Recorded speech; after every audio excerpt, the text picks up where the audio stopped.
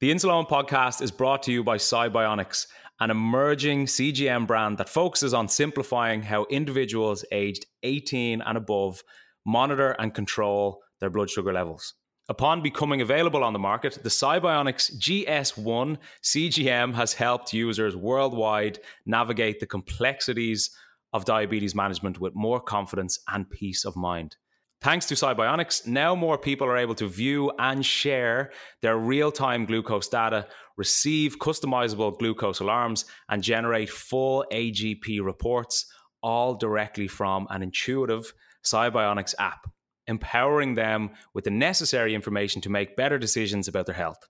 Cybionics combines data accuracy and comfort of wear, which is important to us all, with a feature-rich app. The 14-day scanning-free and calibration-free Cybionics GS1 CGM aims to deliver reliable, seamless diabetes management experiences. For more, check out cybionicscgm.com.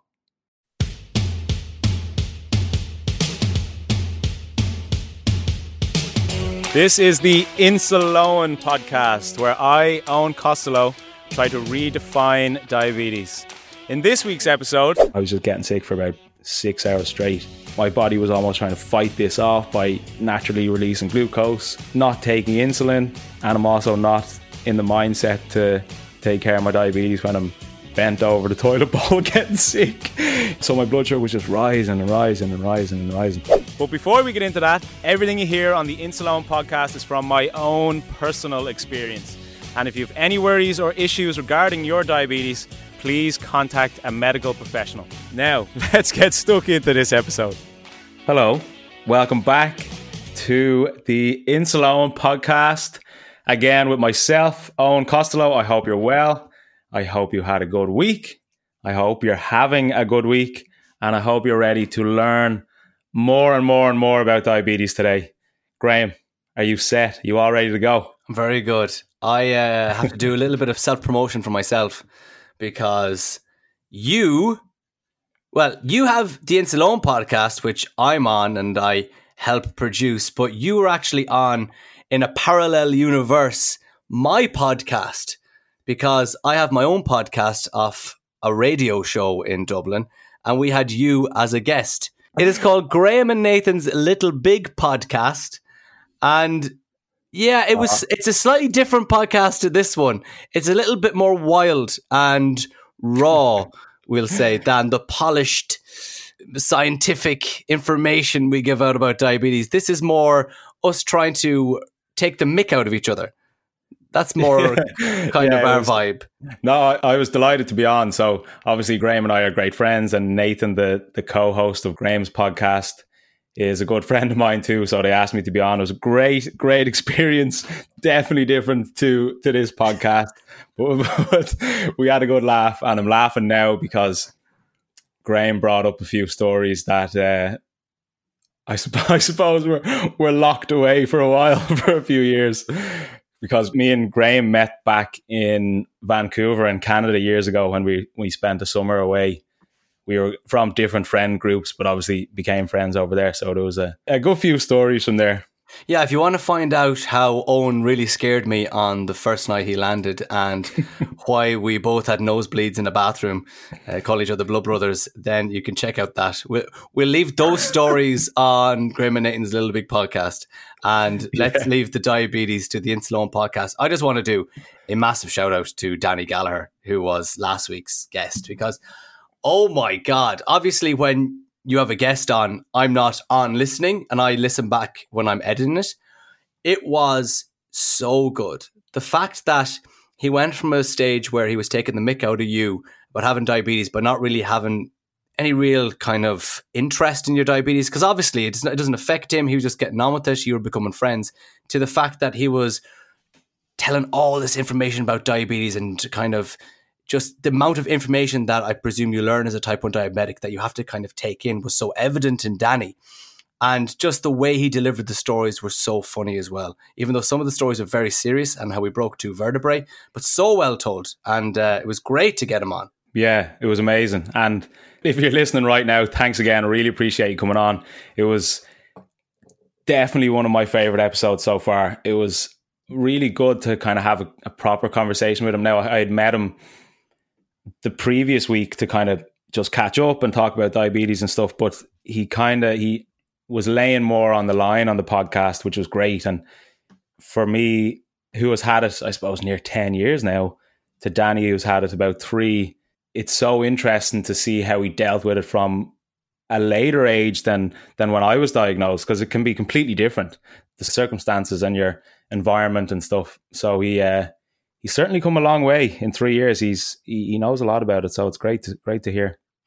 I'm going to put forward a motion that isn't the last time we get Danny on. I'm sure Absolutely down the line, Danny will be tapped up again for another episode, because you really focused on hypoanxiety in that episode, because obviously Danny passed out through to having a hypo. But myself and yourself, you were chatting this week and you were saying, why don't we go from hypoanxiety to talking about hyperglycemia, which is on the other end of the blood sugar spectrum, we'll say. So let's get into episode 23 on hyperglycemia. Absolutely. So what is hyperglycemia? So hyperglycemia is the technical term for high blood sugar or high blood glucose. So it's kind of the opposite to hypoglycemia. And I remember when I was diagnosed, I was like, why do they have to sound so similar? Hypo, hyper, they're almost exactly the same, but they're obviously completely different. A good way that I always like to remember and differentiate between hyper and hypo was when you've hyperglycemia, you've too much sugar in your blood. So I used to remember it by imagining when I was a kid going hyper, eating so much sugar, running around the place. So that's how I remembered it. So high blood sugar, hyperglycemia, is when you don't have enough insulin in your body. Your insulin can't open up your cells, and basically glucose is just bouncing back off the cells and accumulating in your bloodstream.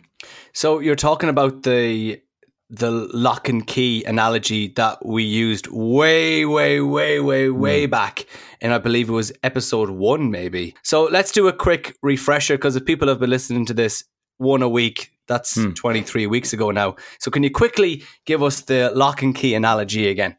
Absolutely. So basically, Graham, if you were to eat a chocolate bar, your body would break down that chocolate bar. You would release glucose into your bloodstream. Your body would naturally release insulin.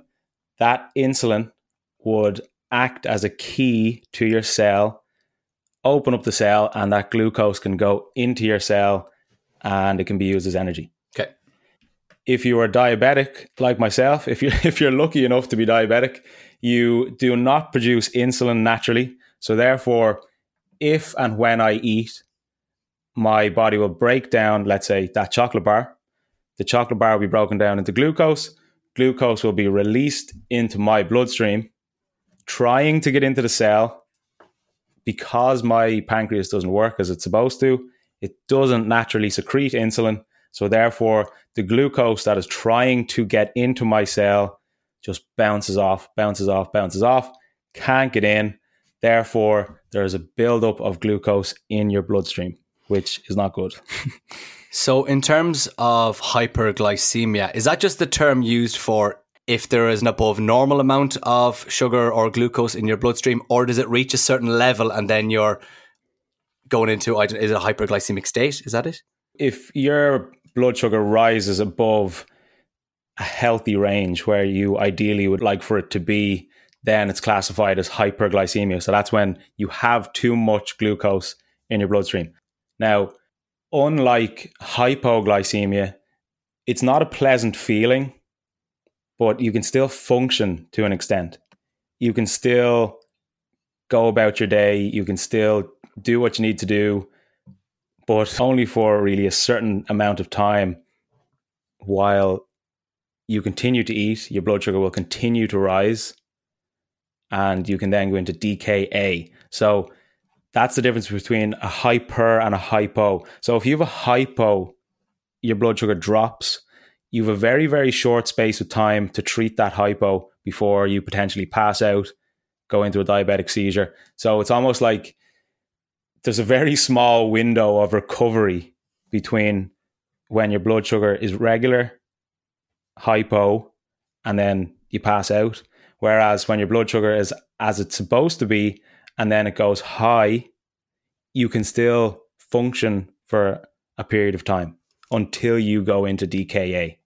So say, for instance, you're heading towards a DKA. How does your body feel? Because I presume you're feeling tired and fatigued, but what else? Yeah, so when you're on your way to DKA, so DKA is diabetic ketoacidosis. It's a couple long words, but when your blood sugar goes high, when you're in a hyperglycemic state, it's almost like your body's natural warning signs almost kind of urge you to treat it before you potentially go into DKA. So how you would feel is you can get this strange kind of fruity smelling breath off your tongue. That sounds kind of nice. Yeah, delicious. It's like when you eat Skittles. So you get that kind of fruity breath. I'll give you a kiss next time, Graham. Please do. For me, I always get this feeling, and I've said it previously in the podcast, I get this feeling where like my blood is hotter than it normally is. And I feel as if I'm kind of like trapped in my own skin. It's, I don't really know how to describe it, but this really kind of, it's almost like this acute, irritable sort of feeling. That would be the feeling of the glucose. Yeah, presumably. Yeah. Well, obviously. Yeah. Because you don't have insulin, you can't use the food you're eating as energy. So therefore, you will be very tired. You can be overly fatigued. You can sometimes have a high blood sugar nap. I've had a few of those. So say you eat and then your blood sugar rises higher than it should be. If you're sitting down because you're tired, you can fall asleep and then your blood sugar will be higher and you wake up and you're groggy and like, oh God, don't wake me up.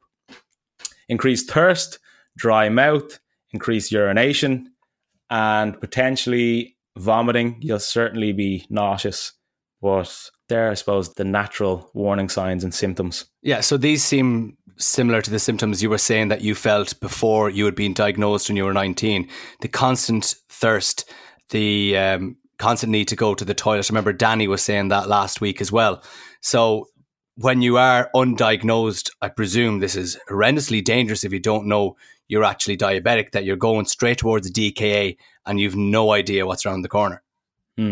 The signs and symptoms that I was just explaining there, I would have obviously seen very severe cases of that personally when I was kind of on my way to being diagnosed, because my diagnosis period was 3-4 weeks. So those 3-4 weeks where I didn't have any insulin in my body, my pancreas was shutting down, my blood glucose was kind of steadily rising and rising and rising and rising and rising. So therefore I was so tired, I was thirsty, I was urinating every 30 minutes. It was a nightmare. So then obviously when I got my blood test, came back positive, and boom, diabetic. But I got that just in time. Now we've obviously touched on that back in, I think, episode 2 when I talked specifically about my diagnosis. But when I went in to the hospital, my blood sugar was so high that they said I was less than 48 hours away from a coma. So I was like pretty much in a DKA state. So I suppose I got it just in time, So what exactly is DKA? So basically DKA is when you don't have enough insulin in your body, your blood sugar rises far too high. So like I said, when you don't have insulin in your body, you can't open up your cell, you can't use your food as energy, and you can't store that food as glycogen to use later or tomorrow. What happens then is if your body can't use glucose as energy, what can it use? So it's going to look and seek out an alternative source to break down into fuel. And what happens is the first source that your body will look for and goes for is fat. So that's why me personally, and obviously a lot of other diabetics, when just before you're diagnosed, that's why you lose so much weight, because your blood sugar is so high, you can't use glucose as energy. So therefore, your body needs to break down and eat away at the fat in your body as energy. Now, that can be an issue in itself, because obviously you lose fat very rapidly. And when your body breaks down fat, it leaves ketones in your bloodstream, which then make your blood acidic. Now, if you have acidic blood from ketones, that's what can make you sick. So it's a combination of the high blood sugar, the acidic blood from ketones that leads to DKA. Okay. And so what exactly are ketones? So ketones are water-soluble molecules produced by the liver when you break down fatty acids. Okay. So they're used to break down those fatty acids for energy. Small amounts of ketones aren't dangerous, but if you have a buildup of ketones, potentially they can be fatal. So as I said, it's kind of that combination of high blood sugar, high ketones, which then leads to DKA. And what warning signs are there that we should be looking out for DKA? So like I was saying, when your blood sugar is high and the symptoms that you see and how you feel in your body, they themselves are kind of warning signs for DKA. So that's basically your body being like, look, this is happening. So let's sort it out. If we can, let's treat this thing here. So when you're overly fatigued, when you're tired, you're weak, that's your body not being able to use the glucose as energy. Okay. Increased urination. So like when I was diagnosed, I was pissing every 30 minutes. So that's your body trying to get rid of the sugar that's built up basically in your bloodstream. Excessive thirst, your body is trying to dilute the unused sugar in your bloodstream with that water. So that's why when I was diagnosed, and I know if there's any diabetic listening now, before they were diagnosed, they were definitely the same as me, just pint after pint after pint of water. And it was almost like you're just not even drinking. It was almost like you're drinking a glass of air. It was so weird. So is that your body basically getting you to drink so it can excrete it through your urine? Absolutely, yeah. You're just drinking it in your mouth and it's going straight through your body and then out the other end. Yeah. Potentially trying to pick up some glucose on the way to dump it out of your body. Yeah. And then breathing faster, increased heart rate is basically your body's way to compensate for that overly acidic blood due to the ketones. So much like when we were talking about stress last week, how the symptoms and the things that you feel in your body can sometimes feel overwhelming. And you're kind of, oh God, this feels funny. Why am I experiencing this? Why is my heart thumping? Why am I so tired? Why am I pissing all the time? It seems so unusual, but it's always fascinating to kind of know the reasons behind it. And they're all, I was going to say subtle, but they're not so subtle. They're all ways that your body is trying to keep you safe, essentially. We know about the time when you were 19 and you were 48 hours from a coma. Is there any other times, have you gone into DKA or have you come very close at times? Thankfully, I haven't. I've never had to go to the hospital for anything related to diabetes since diagnosis, which is great. Definitely had a few close calls. And I suppose with talking about specifically high blood sugars, I remember there was a time in New York when I got food poisoning. And much like stress, obviously when I got food poisoning, I was vomiting a lot. I wasn't even able to keep down water, so I was becoming dehydrated.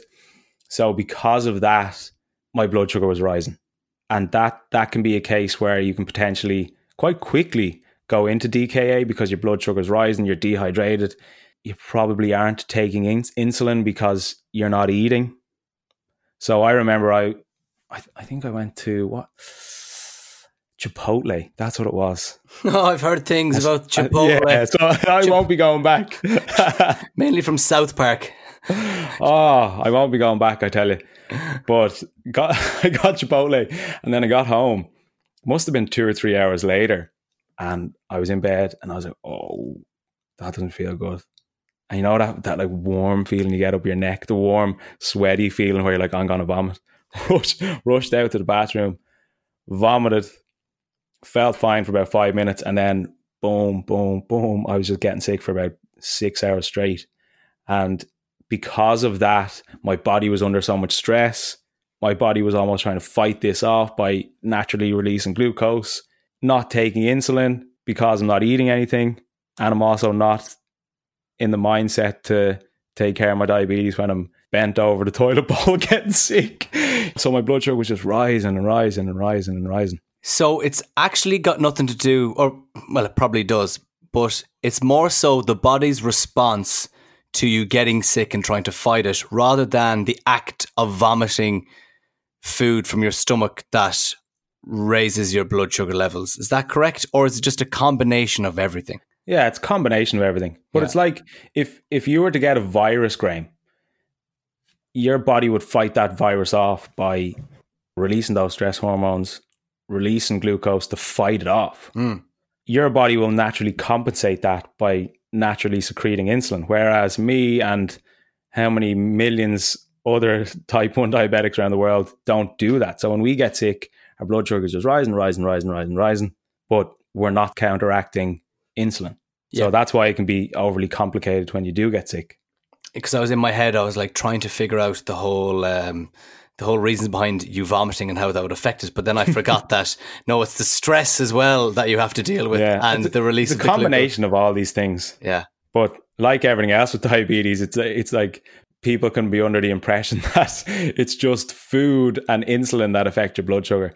Everything affects your blood sugar. So yeah, it's a combination of a few different things. Perfect. So I think that is hyperglycemia all covered, not hyperglycemia. Get that right, Graham. Hyper, more sugar makes you hyper. There you go. So we are a lover of you sending us in emails, and you can do so theinsalonepodcast@gmail.com. Any question at all. It could be about hyperglycemia. It could be about anything that we haven't covered already in the podcast. And we have an email from Stephanie this week, which is a slightly gym-related email. Whoa, my specialty. I think you know a bit about, Owen. Just a tad. So the email goes, "Hey Owen, love the podcast. Just a quick one. I'm Irish, and I'm sure you're aware that the gyms are reopening in Ireland over the last couple of weeks. I would have been a regular goer before COVID, but I'm nervous to go back with it still in the community. Just wondering, are you back in the gym? And if so, any advice for me and also other type 1 diabetics?" And that is from Stephanie. Good stuff. Thank you, Stephanie. First of all, I appreciate you emailing in and really appreciate you listening to the podcast. I'm glad you're enjoying them so far. It means a lot. And to answer the question, yes, I am back at the gym. I love going to the gym. It's always been a massive part of my life, as you know, if you've listened through these episodes of the podcast so far. So when we were under lockdown, it was a big change not being able to go, but I am back now. And I think last week was actually my first session back. So not gonna lie, I was nervous. I kind of still am nervous going, because as a diabetic, you need to be overly cautious with the virus. But at the same time, you can be cautious, but it shouldn't stop you from doing what it is you want to do. You just need to kind of take those necessary precautions while you're doing it. So I'm back in the gym. I'm doing weights. I'm doing every sort of training that I used to do, but I'm just taking those precautions beforehand. So I wear a mask, I wear gloves, I wash my gloves, I wash the bench, I wash the bars, the dumbbells, everything. So I'm overly cautious. I'm the only person in the gym wearing a mask. I don't care. I'm being super cautious. So if it is something that you want to get back into, definitely do it, and don't let being concerned about your diabetes stop you from doing it, but just definitely be careful, because as you said yourself, it is still in the community. So Stephanie, just go back, wear your mask, and make sure you clean your hands. That's probably the best advice you can do. And throw your clothes and your mask into the wash the second you get home. That's what I do too. I think it is very important to say, just wear the mask. And I know people will be saying, "Oh, but I'm gymming and stuff like that." But I think especially for type 1 diabetics, just wear your mask. You might be the only person in there wearing it, but if it might make you feel a little bit better, and don't be worrying what other people will be saying, or if they're looking at you going, "Oh, wearing a mask." Because at the end of the day, they're probably just annoyed because they feel bad themselves that they're not wearing their mask. Exactly. And also, you said as well, you go early and you try to get in there earlier. So there's the least amount of people in there as well. And the good thing about the gym, we go to the same gym, is you have to book your slot. And I think it's like that in any gym now. So book your slot and I suppose get in early as you can, because go off Yeah, I peak. forgot to say that one. Yeah, that's a big one. So going first thing, that early slot is important to me, and it could work for you too, depending on what you do for school or work. But Stephanie, if you can get in early, definitely do it. The less people that have been in there and are in there, the better. So you'll be fine. Thank you, Stephanie. And if you're listening and you have any questions at all, and you know what, sometimes we could even make a full episode out of them. Makes our job easier. Yeah, we don't have to think about what to talk about. You can send us an email. I'll say it again. It is theinsulowenpodcast@gmail.com. And of course, I know you're loving Owen when people share the podcast on their social media, especially Instagram stories. Tag Owen, he'll share it, get the word out there about the podcast. Absolutely. And again, I know I say it at the end of every podcast, but I really, really mean it. Appreciate everybody that listens to it. I appreciate anybody who shares it, likes, rates, comments, subscribes, all that good stuff. And if you are diabetic and you're having a shitty day right now, tomorrow will be better. I understand how frustrating it can be. I understand how hard it can be. So tomorrow will be a better day. Keep that head up, and I will chat to you next week. Chat to you all. Graham, take it easy.